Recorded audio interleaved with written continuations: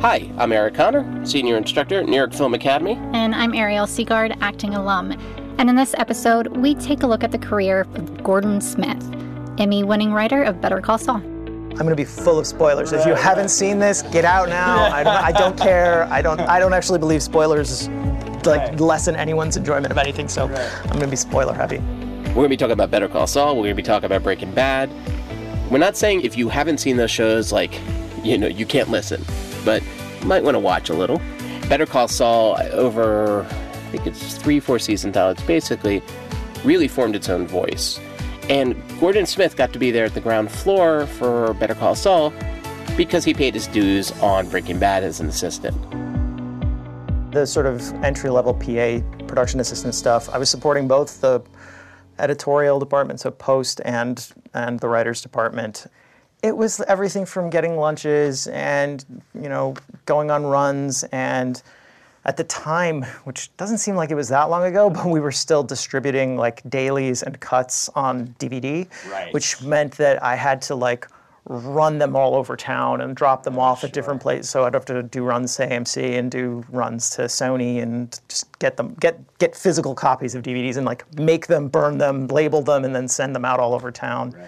The nice thing was that it opened up opportunities for, doing stuff in the digital space for the show, because the producers were very generous and are like, hey, we know you have these aspirations. Right. Can you write this game for the website? Can you write this, copy for the back of the DVD box or things like that? The big thing I would say about being a PA, it seems everyone wants to kind of skip those steps. I did learn a tremendous amount, and you have a great opportunity to be boots on the ground, learning from the people around you.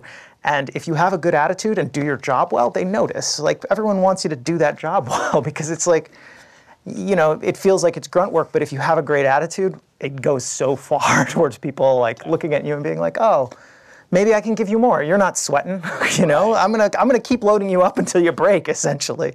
So I was a PA, and that was that gig. And then the producer's assistant role, a lot of it is maintaining sort of schedule for your boss and making sure that everybody who needs to get in touch with them can get in touch with him, and also being able to prioritize when that's the case, because it's the president of the network's calling. Probably need to pull him out. Making judgment calls and just using your discretion and being somebody that your boss can lean on and kind of trust to make those kinds of calls. And because of how we produce the show, you're the primary line of communication between all of production and the showrunner in this case.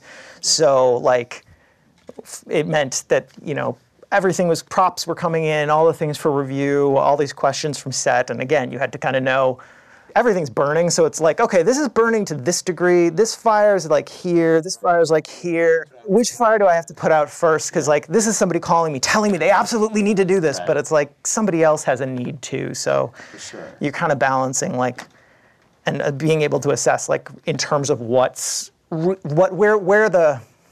every second you're working, someone's time is burning, and that's all money that's going down the drain. So you kind of want to know where the most expensive fire is and put that out. And it's usually production. If something's happening and it's holding up production, you're just wasting a ton of money if you don't put that fire out. I love how he starts talking to our students about the qualifications for PA and how hard of a job that is. It's so essential for our students to know that. And when also the paying their dues thing, which is such a cliche. And everyone hates here, you got to pay your dues, kid, right? And it's we know. And a lot of people don't want to. No, God, no. No one wants to. No. But I think it's kind of anytime you do a job, showing up early, being on time, reliable. Mm-hmm. It's the very basics of not just this industry, but any industry. And it's also the attitude behind it. A lot of people think it's beneath them. Yeah. And if you go in and learn the ropes, the knowledge alone that you get from that. Right. And he got to work with the writers sort of pre-pro and, in post, and he was eager. Yes. And because of that, they gave him more. That was the thing. You prove yourself with this, then they'll give you this plus that. You bring in 4 coffees, but then 4 coffees in a bagel. But eventually that's, hey, can you stay around? What do you think of this line? And just, again, that positivity goes such a long way. And being able to talk to people and really listen, too. Sure. That's the difference. What you do as a writer's assistant is, it varies from show to show, but for me it was mostly you're taking notes in the room. So you are taking down everything. So people are talking and you're trying to organize all the pitches and the pieces of dialogue and sort of get it in a form that remembers what the room was doing, remembers what, the 18th pitch on a scene looked like, so that somebody could go through and be like, yeah, there was that piece of that one pitch that really works in the final form, and there's this piece that works here. So you're trying to keep tabs on all of that so that when it comes time for the writers to go out, and we work on index cards. So like when the scene is broken, we write it down on index cards and put them up on a board. Right.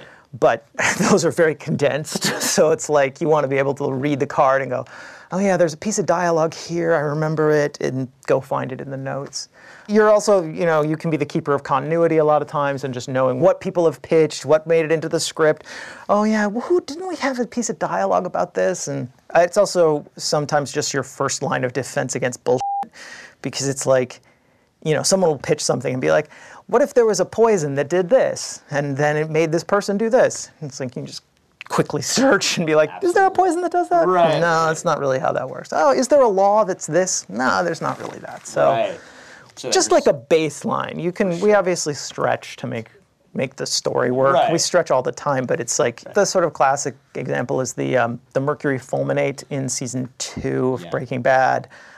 Which mercury fulminate is in fact an explosive, and it does look that way, but the amount that he had would not blow out those windows. It just wouldn't be that degree of explosive, that kind of thing. So, but it's like there's a truth there, but then there's also like, come on now, we want it to be cool, yeah. So it's that kind of knowing when you can boost the level to 11 and when you got to play it straight. Exactly. So it was very cool to be in that room and just be a fly on the wall. I talk in class about a comic book store guy from The Simpsons. He's the one who talks like, obviously this is a lie. That is not how the scene would have played out. Thank you. And by the way, if you go see a movie in Los Angeles, there's a fair amount of those guys in the audience. There's so many guys in the audience like that. Some of them might even look like me. I won't lie. But in essence, that's what the writer's assistant part of his gig was, particularly because he had Breaking Bad, which had a character who's a scientist, who's a chemist. And so trying to have enough of a science in there that it doesn't feel fantastical. Well, I always wondered that too. And so many times you watch a movie, you watch a show, and you think to yourself, man, the writers really either had to do the research or they're really smart on the subject. And you always wonder how far that goes. Right. So it's almost nice to know that they do, wait, you can't have that. That doesn't work. That's not how that works. Yeah, it's like there's truth and there's truthy and then there's no truth whatsoever. And the beauty of Breaking Bad is you watch it, you believe it. Oh yeah, hands down. That show is so well put together. And the pilot episode, if you only could see one episode, watch that one. It really is a perfect pilot. And yet that show didn't get popular for a while. It didn't. And it's interesting how it took a slow start for, my opinion, and I'm pretty sure everyone agrees with me. One of the best series out there. I watched the first season on a marathon. I was hooked. Word of mouth. I told everybody. Yeah. And then all of a sudden, as Gordon Smith was explaining to us, it's like the show wasn't a hit right away, but it built up steam. Yeah. And then it became that show everyone was watching. We were aware when things started getting more so, but when I started on the show, no one knew it, honestly. In season 3, which is when I started, no one knew it. It was like, I'd tell people, it's like, oh, I work on this show, and they'd be like, oh, what show? I'm like, well, it's on a channel you've never heard of. And then they'd be like, okay, what's the channel? They'd press, and I'd be like, well, it's the other show the channel that Mad Men's on. And they'd be like, oh, okay, cool. But they hadn't heard it, they hadn't seen it. And then it's really started to kind of pick up in season 4. There was a definite curve where people were picking up the show more and more and more and more and more and more. So I think there were a couple things. I mean, it had gotten word of mouth, and people were starting to sort of be like, no, have you seen this? No, have you seen? And like that word of mouth, and obviously there'd been a bunch of Emmy nominations, and Brian had won consistently to that point. So it was like that was out there, and also we got lucky in the timing because Netflix streaming really started becoming accessible.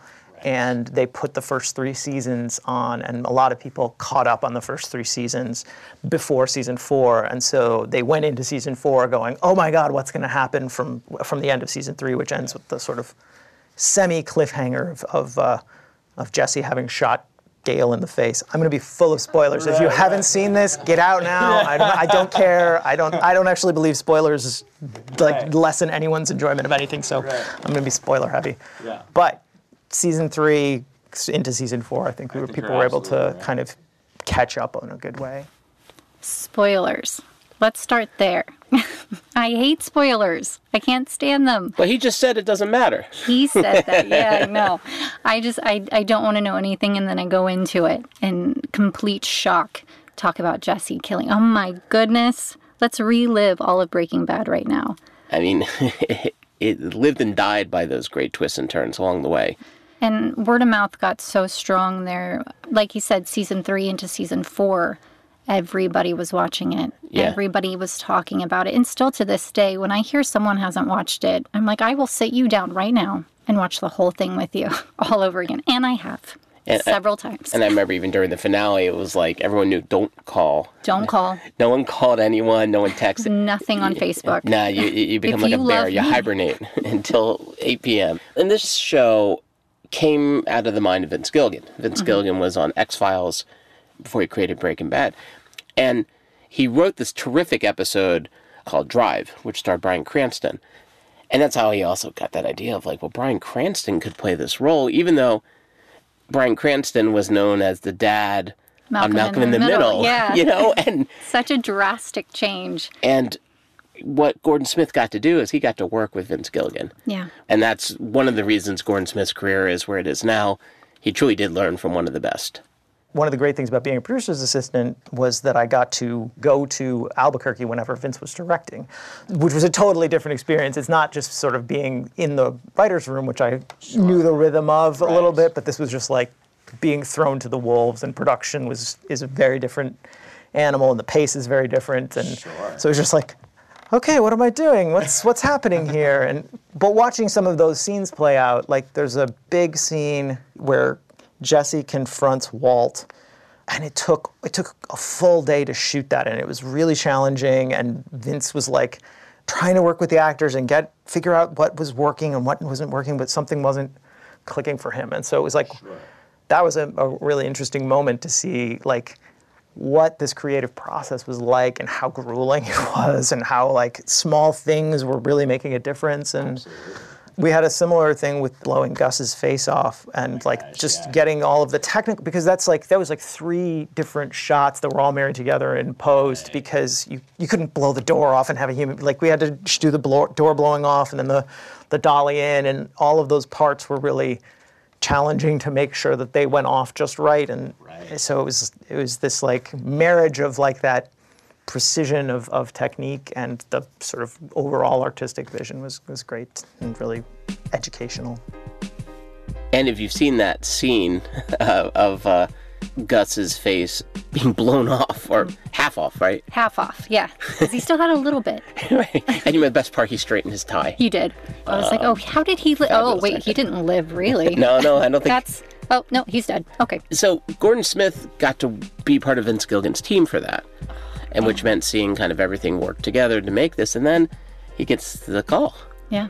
They say, hey, you're ready for the major leagues, And lo and behold, he went from being a writer's assistant, producer's assistant, to actually just being a writer. How amazing would that feel? To get that call and be able to just slip into that new role, the one that you've been dreaming of. But he does talk about what that means, about losing all the different responsibilities and being able to just focus on the one. The transition was fast, as I say. It was like one day I was Vince's assistant and the next I was not.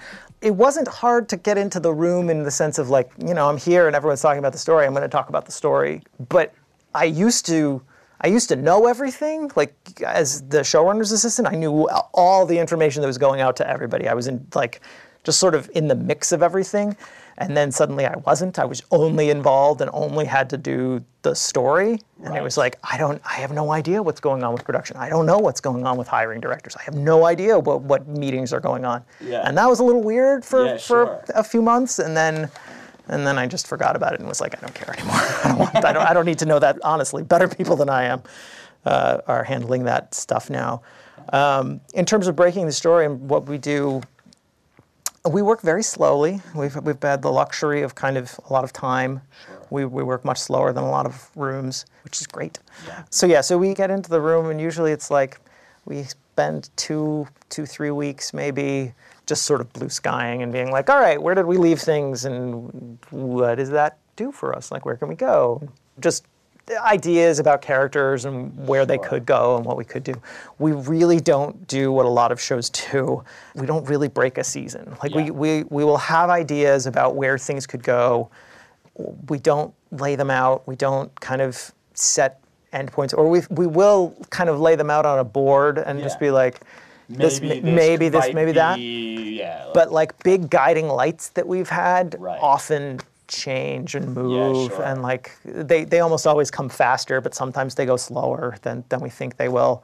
And that was the same on Breaking Bad. We had a ton of things like that were just like, we had a line that we kept thinking was going to happen where, like, when Hank finds out that Walt is dealing and confronts Skyler, that she was going to be like, well, take your best shot if you think you can take my husband down. And we were like, that's really cool. That would be really interesting to see the two of them together like that and fighting against Hank. And it's like, we just never got there. Right. Like, you can kind of see how it guided into the show, like some sense of that, but we never got literally to that plot point, which I think is it's a virtue of the way that we tend to work, because it's like we have ideas, and if wherever we think we want to be and where we are don't match up, we're just like, well, this is what we do. We don't say, well, we have to get to such and such a point by episode 5, so we have to do this, and this to get to that. Yeah. Just it's almost always sort of, I feel like it's backward looking. So it's like, what have we done, and where are the characters? Where do they most logically go next? And that has served us in good stead, because I think it allows the opportunity to, like, investigate things and pull them forward and be like, oh, we have this moment. What can we explore that more? It's fun, and I think it feels like you've planted something, right, and like, that's paid off here. But it's like, no, we just kind of looked at what actually ended up in the show and sort of asked what it means for down the line, and then when we get to it, we get to it. It's mostly like, okay, this character's here. And, Mike's here. We know he does these things in the future. Is he there yet?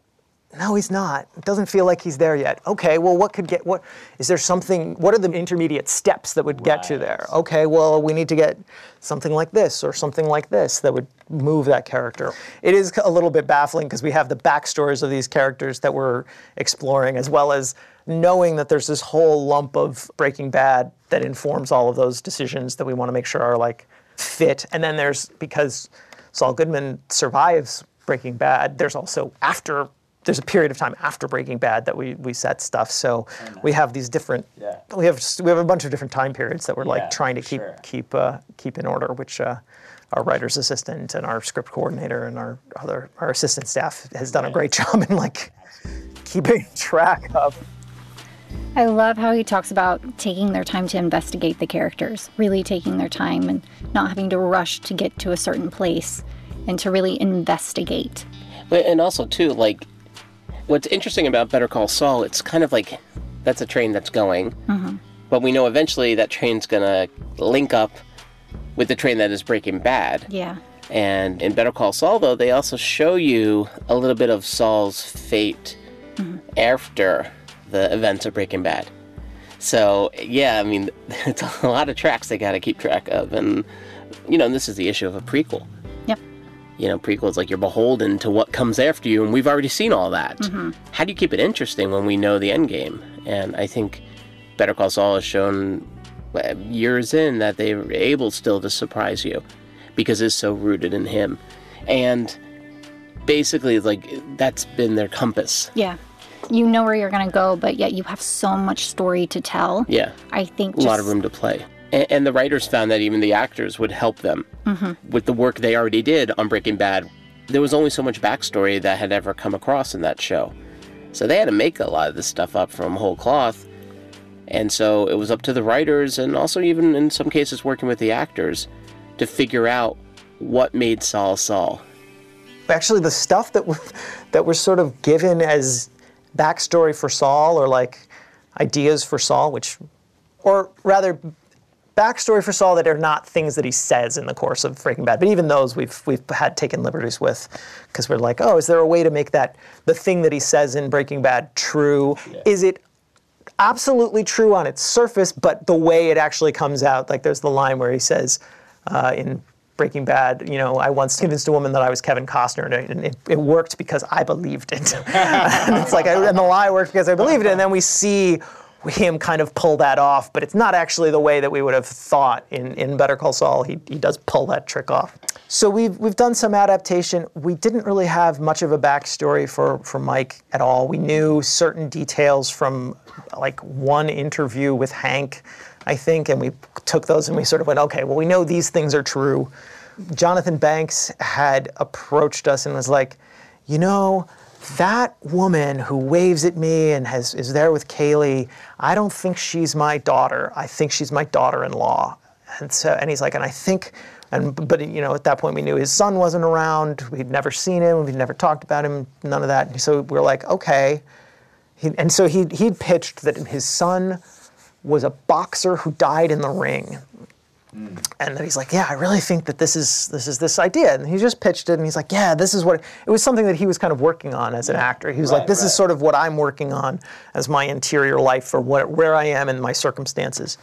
And we went, that's cool, that's interesting. That's an interesting way to think about it. And then we started talking about it, and we're like, well, maybe there's something there about the son, and maybe the son certainly seemed to be dead, because it seemed like he wasn't there in Breaking Bad. So we started asking those questions that obviously led to the episode. So we're very liberal with sort of understanding it, but we didn't have that much to go off of, except for sort of like the established pieces of information about them that they'd said. And even then, we're still trying to grapple with like, okay, is that real? Do we have to take that as canon? Do we have to take that literally? Is that true? Is that a lie? Is that is that a poetic truth?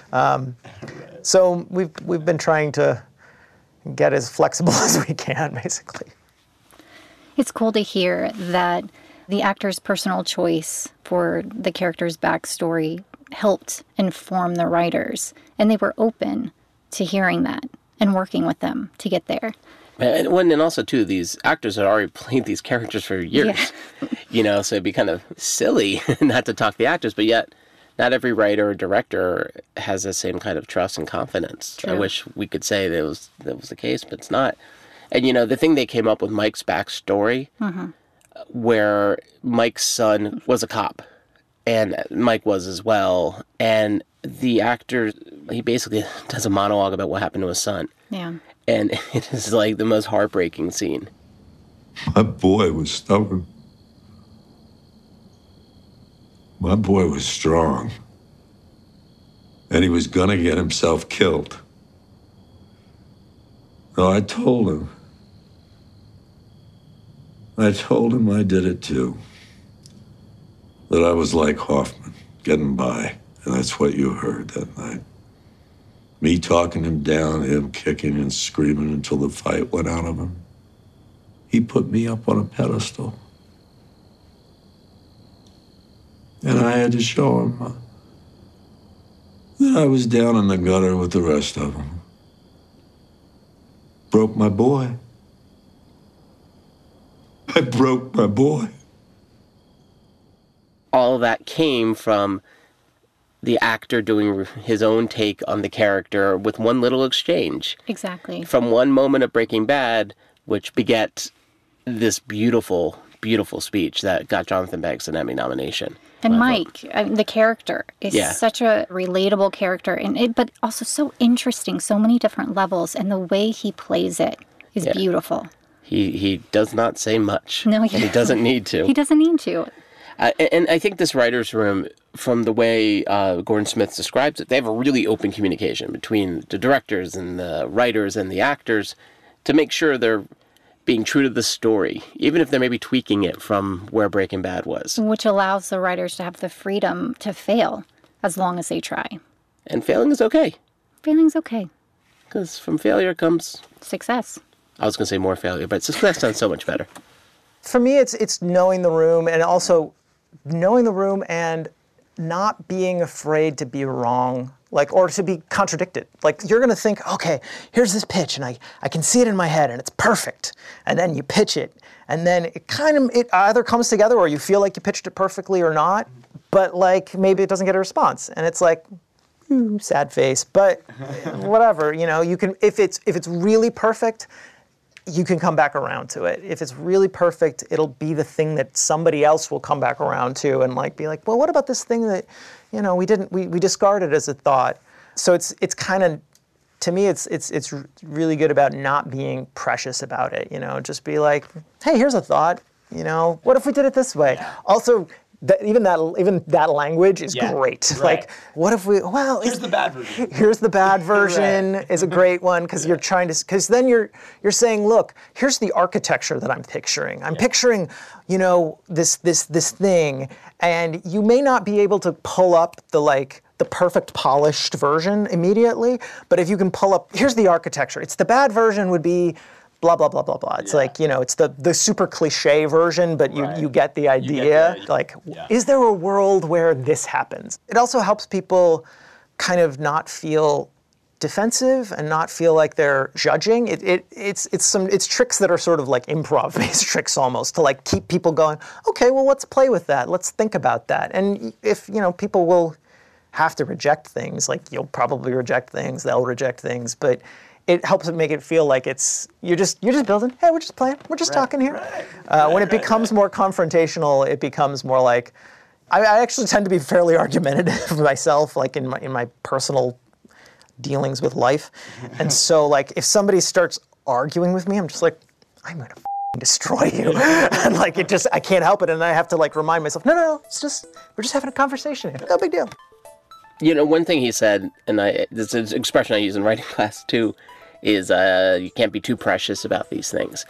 If you treat your first draft like it's awesome, like I just came up with perfection, you're not going to be much of a writer. See how it plays. Say a line, I thought it was great at 2 a.m. when I was writing it on a cocktail napkin. But being open to that, someone coming back and being like, well, what if we try? Yeah. There's an art of giving a note, and there's an art of taking a note. Yeah. No defense. Yes. Yeah, as an actor, too, it's like you get notes from the director, you don't put up a wall or a shield, because in that room, if you start to put up the wall, you're not going to hear anything, And in a collaborative medium like TV, where you have a writing staff, it's a team. It's not just one player. It's a team. And just not being afraid to be wrong when you pitch an idea. And being open. And on Better Caul Saul, Gordon finally got to see his own episode, which was awesome. And I wonder how he took any notes.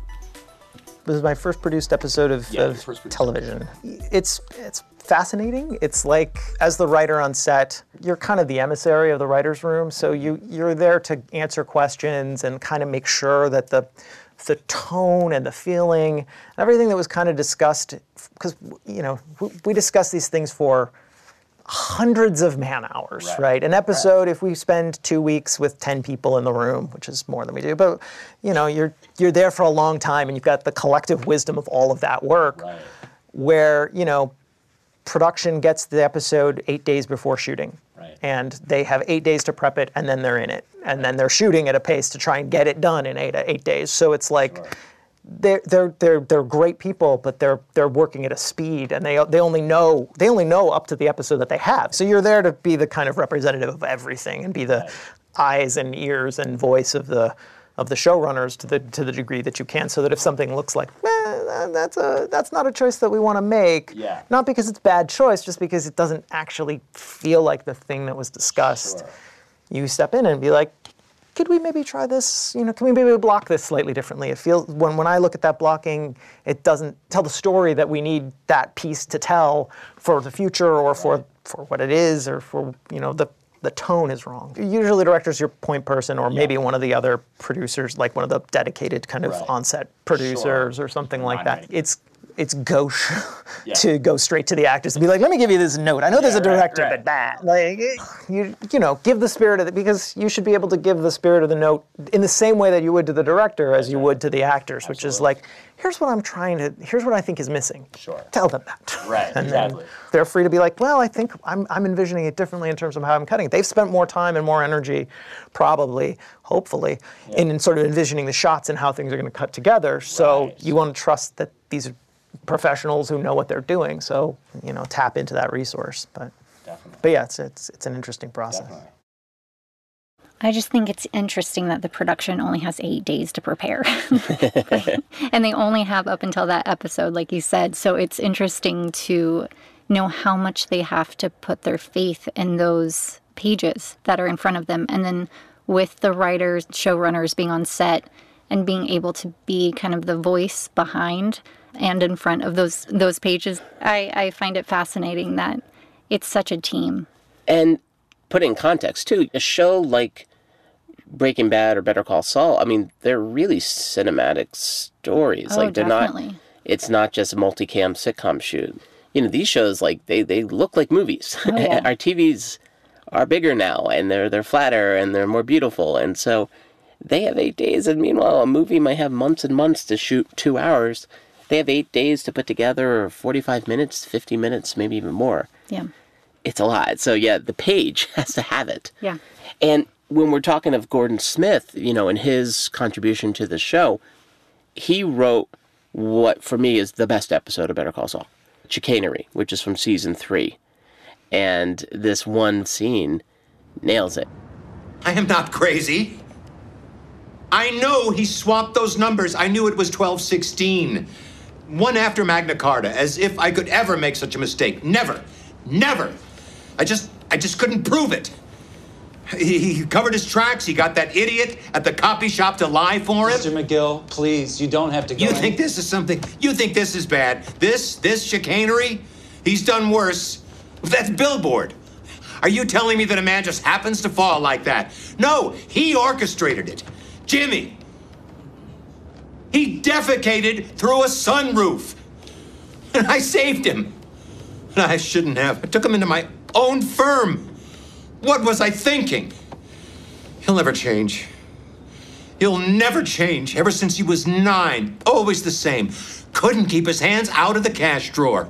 But not our Jimmy. Couldn't be precious Jimmy. Stealing them blind. And he gets to be a lawyer? What a sick joke. I should have stopped him when I had the chance. And you have to stop him. Michael McKean, who started as a comedic actor. I didn't know that. Spinal Tap, Laverne and Shirley. Oh, he was. Yeah. So he comes from comedy. I knew he looked familiar. It's perfect drama, 2-minute monologue he gives. And Bob Odenkirk, same thing. Humongous comedic actor and writer long before Breaking Bad. Mr. Show, which is wonderfully naughty comedy that was on HBO, and a variety show. And yet these comedic actors show such great dramatic chops. Like we always say, there's comedy and drama, but it's the way that these characters go about each word. You believe every single thing that they say, even if it's something that's supposed to be funny, the seriousness, because it means something to them. It's their character, their choice, and the reason why they did that. They have a backstory. They have a reason why this character decided to do it. But especially with Bob, oh my goodness, with the way that he just so gracefully, he's so subtle in the way he does it. Bob is an incredible writer and stand-up and comedian. Most of his Emmy nominations to date have been for writing. And he's actually incredibly respectful of our process. He'll come by once a season and just have lunch with us, but he never wants to know what we never pitch him. He doesn't want to talk about the show, or he just is he just wants to check in with us and be like, hey, you guys do what you're doing, and we'll perform it. Once in a great while, there'll be some scene where it'll be like, well, maybe we'll let Bob loose for a little. We'll see if he's okay with just like going on a run if he's there. But he's actually better in those circumstances if it's like, here's the sense of it, and then in production, in like a production meeting or a tone meeting, we'll be like, if Bob feels like it, let him go. And occasionally he'll be like, hey, this scene is great. What if I feel like we're missing a chance to do that kind of riff. And it'll be like, okay, we'll try and write something or give him something to work from.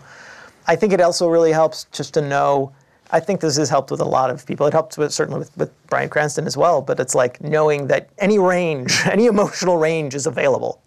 Can Bob do comedy? Bob can do comedy. Yeah. Like Bob is a comic genius. So like if we want to do something funny, great. And he's going to be able to kind of land it. Yeah. So we can write to that. If we don't want to, we feel confident with that too. We also know that if we're like, hey, this would be funny, and he's like, it's like, oh, we don't want to do that. That's not funny. It's not passing the test, So I think it does give us some tools in our kit, basically. But far more often than not, it's all really, we don't do a ton of like very, very minimal improv or off script. It's very small, and all of the actors are very respectful of that.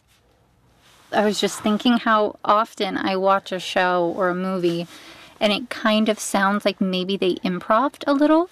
When you write, do you often have those times where you think, oh, maybe if the characters want to take a little liberty? Well, I think inherently when you're writing dialogue, part of you in the back of your head is always like, okay, well, someone's got to deliver this. So even if you think, oh, it's the best line ever, like, it's got to come out of someone's mouth in a way that doesn't seem like I came up with it or some other writer came up with it, but that they just thought of it. Right.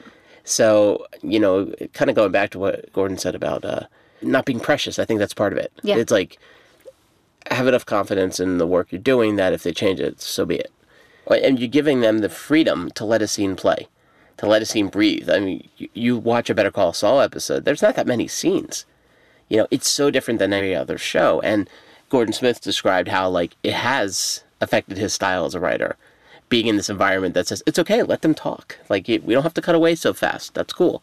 But it's very specific to this show. And as Gordon Smith described, like, it has set him up as a different kind of writer than if he was on a different show besides these two. I think it's impacted my writing style more. I think the sort of house style on both shows, irrespective of the content, it's slightly different than some shows that I've seen. It's very, because there's a lot of psychological nuance, for lack of a better term, of in what the dramas are about. The dramas are so much about, like, who are these people? Like, what are they thinking? So there's a lot of liberty that I will now take that I've learned from the house style of, like, not being afraid to throw in a slug line that's just a purely emotional state. That's like, here, this is what they're thinking, so that you know what we should be feeling. So that it's especially because our production is so distant from the writer's office, it helps communicate to the people that are reading it blind, like, what are we supposed to be doing here? What is the feeling of this scene that you might not get from just the dialogue? We're not going to have a chance to run this thing over and over and, like, workshop it or hope that it gets there. We need to know really what are they what's the arc? What does it look like? Yeah. Hopefully it's not necessarily being like, and they're feeling this at this point. That's bad writing. But, like, if you can kind of come up with a way to explain sort of an emotional state or how something impacts what's landing at a certain point, that I think has been really useful. In my own writing, I'm much less invested in it, or I don't do a lot of, like, the sort of, like, criminal world kind of stuff or even the legal world that we do on Better Caul Saul. They're not things that I usually do on my own, but that sort of style is something that I think has been really liberating, to just be like, oh, if you need something, if you need to call a shot, we call shots all the time. Not even because it's the sense of, in that same way, it's not like telling the director, we need this shot. Sometimes it is, but more often it's like, here's an idea for a way to open this scene. We've had a little bit more time and a little bit more luxury to give you a sense of what kind of shot might give us the feeling that we're looking for this scene. So we'll include it. And if, the conversation with the director, they're like, yeah, do you really need that shot? Oh, we just thought it was a cool shot. Do you have another one? Yeah, I was hoping we could start it this way. Great, right. Start it that way. We don't care. Like but it's a baseline to start a discussion of like, here are some ways to see this, or like, here's a shot that might be cool, and obviously there's a series of meetings where you talk to them and then can have those discussions. So that's helpful. What's unique about TV versus film is like, film, the director, kind of drives the boat. Like we all know, Michael Bay did all those Transformers, but can you tell me who wrote them? Yeah, that's true. In the case of TV, it's very different though, because the directors are almost like hired guns. And part of the skill of being a TV director is you gotta be able to come in and that crew's work together and the writers have worked together. You're the new kid. Yeah. And yet you're the one calling the shots. It's interesting because you hear in class about how don't write for the director. You're just... Don't direct from the page. That's right. You should be telling that part. You're the writer. I've told so many students, no, don't over-direct it. And then he just said, it's okay to direct it a little. A little bit. It was interesting just to know that they have that ability to do so. And they take advantage of it when they can. Well, they have such great cinematic quality in that show. So clearly they're getting really good directors. So. Yes. They're both elevating each other, And it's funny, all this talk of Saul, it's like, okay, when is the new season? Do they know where they're going? All these questions. We've waited long enough. Right. It's that question for Gordon Smith. It's like, do they have a whole roadmap of where this show's going to end or not? And his answer was a little surprising. A little vague, too. They know where they want to go, but again, taking the time to find out these beats. Right. It's exciting to hear him talk about it. Process of discovery in that writer's room. We kind of make it up as we go along. We have some hopes. We have some stuff that we're like, we could do this. This would fit in really nicely. I have a couple of things that I really hope we get to, but by and large, we haven't nailed that down. It's like building the railroad, and you kind of want to make sure all of the that you're not building like this, that they're all going to go and connect at the right points. So I think before we can kind of be like, okay, we're definitely going to land here, we want to make sure that we're kind of heading in the right directions. But we definitely love those, and we want to make sure that we pay off. That right now, the character of Jimmy McGill and the character of Saul Goodman, they're not the same person. They really feel like different people to us when we talk about them. And so we're like, okay, how do you get this guy to this guy? Okay, we're a little closer. Okay, we're a little closer. We're a little closer. So we want to make sure that all of those points along the line match up. What an incredible opportunity for an actor. I'm Jekyll right now, but soon I get to be Hyde. Yeah. Have you made it to the end of this current season? I have not. I'm well on my way. I'm so tempted just to spoil it now. just so you're all here. No. Suffice it to say, by the end of this season, the road from Jimmy to Saul is much further along. And what's really interesting, what they do with Mike. Because Mike's a different Mike in Better Caul Saul and Breaking Bad. Yeah. So if at this point you guys have not received any new reasons to watch Breaking Bad and Better Caul Saul, then I guess we really haven't done our job. We failed. We failed you miserably. But if nothing else, you definitely got a reason to really appreciate Gordon Smith. Definitely. Humble dude, Humble dude. I loved listening to him talk, too. Emmy winner. And he's talking just like regular folk. Like us folk. Yeah, us back home folk. It was so great hearing him speak, and I know the students got a lot out of it, and I hope all of you guys listening did too. So thank you for sticking with us as we geeked out. A little bit. We held it at bay. As much as we could. As much as right. Like the dam can only hold back so much water here. But thanks to all of you guys for listening. Thank you so much for listening. That's Ariel Seagard. And that is Eric Connor. And this episode was based on the Q&A moderated by... Was it David O'Leary? It was David O'Leary. By the way, check out his TV show, Project Blue Book, on the History Channel, Tuesday nights. To watch the full interview or to see our other Q&As, check out our YouTube channel at youtube.com/New York Film Academy. This episode was edited and mixed, the whole show, by Christian Hayden. Our creative director is David Andrew Nelson, who also produced this episode with Christian Hayden and me. Executive produced by Tova Leiter, Jean Sherlock, and Dan Mackler. Special thanks to our events department, Sasha Johnson, and the staff and crew who made this possible. To learn more about our programs, check us out at nyfa.edu. Be sure to subscribe on Apple Podcasts or wherever you listen. See you next time.